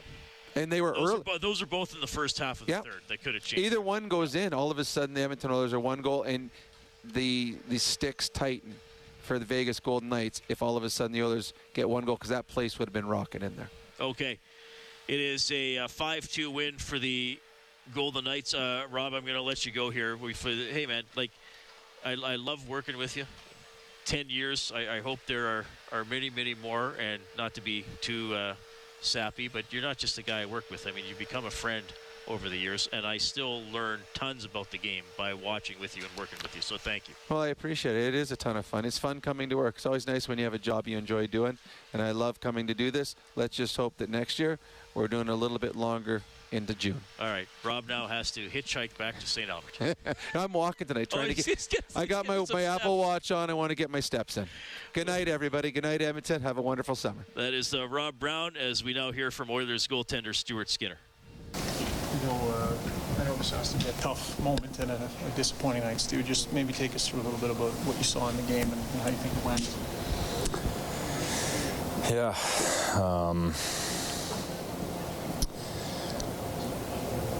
Yeah, I mean, it's hard to say right now. I don't really have a clear mind, but hard to lose, obviously. I thought the guys played really hard. Again, I think I needed to be better. I mean, I got pulled countless times, so it's hard to take this one on the chin, for sure. The third goal off your shoulder, what kind of, can you take us through that one, what happened?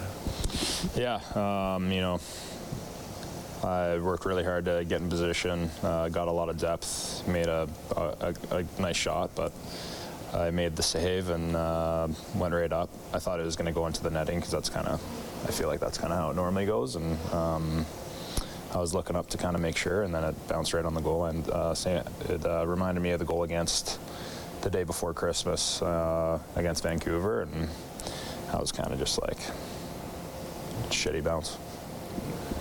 Was your confidence all right? Like, you're a guy who seems to be able to shut things down and forget about stuff. For that part of it, fine. It was just kind of physical stuff. Yeah, you know, I felt confident.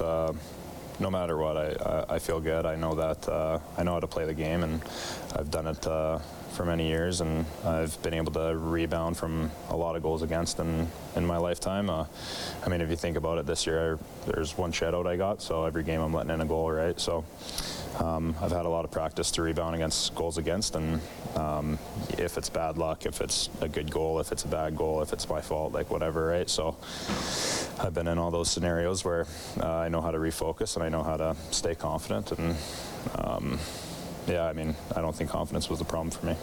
Jay, a lot of confidence, and you said you were pulled, and then he came back, started you again. So what did that mean to you personally? Yeah, I mean, it's always good when you're put back into the net.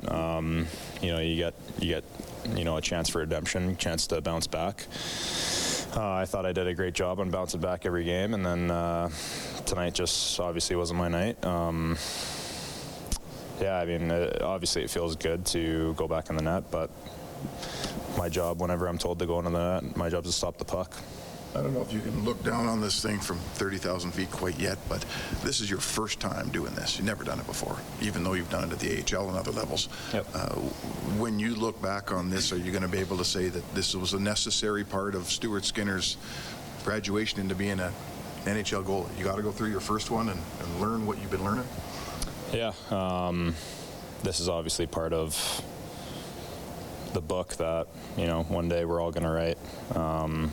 This is, a chapter where it stings and it sucks and it's painful, and sure, it's your first year for myself, but, it was a year that we had a very special group, and I had the chance to, help this team do that, and didn't do that, but it's part of the road. Yeah, I mean, it's hard to really think about it right now, but it's part of my story anyways. Part of your story, part of the team story. Is this, we just asked Connor if this is part of the, he said good teams that win always go through this. It's hard to go through, but you got to go through it. Is this something that this team has to go through too? Yeah, I think the team's gone through it enough times now. I would like to think that way anyways. You got to learn how to lose, obviously. You got to learn how to win as well. I think we know how to do both. So I think just being able to, gather ourselves here in the summer and get to work and know what we're coming back here to do, and that's to win the cup. That is Stuart Skinner as he takes the loss tonight. The Oilers are eliminated 5-2 by the Golden Knights in Game 6. Vegas will play either Seattle or Dallas in the West Final. Game 7 there coming up later today. All season long, our Quick Change has been presented by Jiffy Lube, keeping you moving to and from the game. Okay, well, we really appreciate everybody who tuned in to Oilers hockey throughout the season here on 630 CHED. We do love bringing you the games. Big thank you, of course, to my colleague Rob Brown. Love working with Rob. Jack Michaels and Cam Moon on the play-by-play. Bob Stauffer, our color commentator, and he has Oilers Now at noon every weekday on 630 CHED. And also a big thank you to Brendan Escott. Does a lot of work behind the scenes, and he's a valuable member of our crew as well. Troy Bowler is our game day engineer, who is still here, and we have a lot of laughs together. We are smirking at each other right now.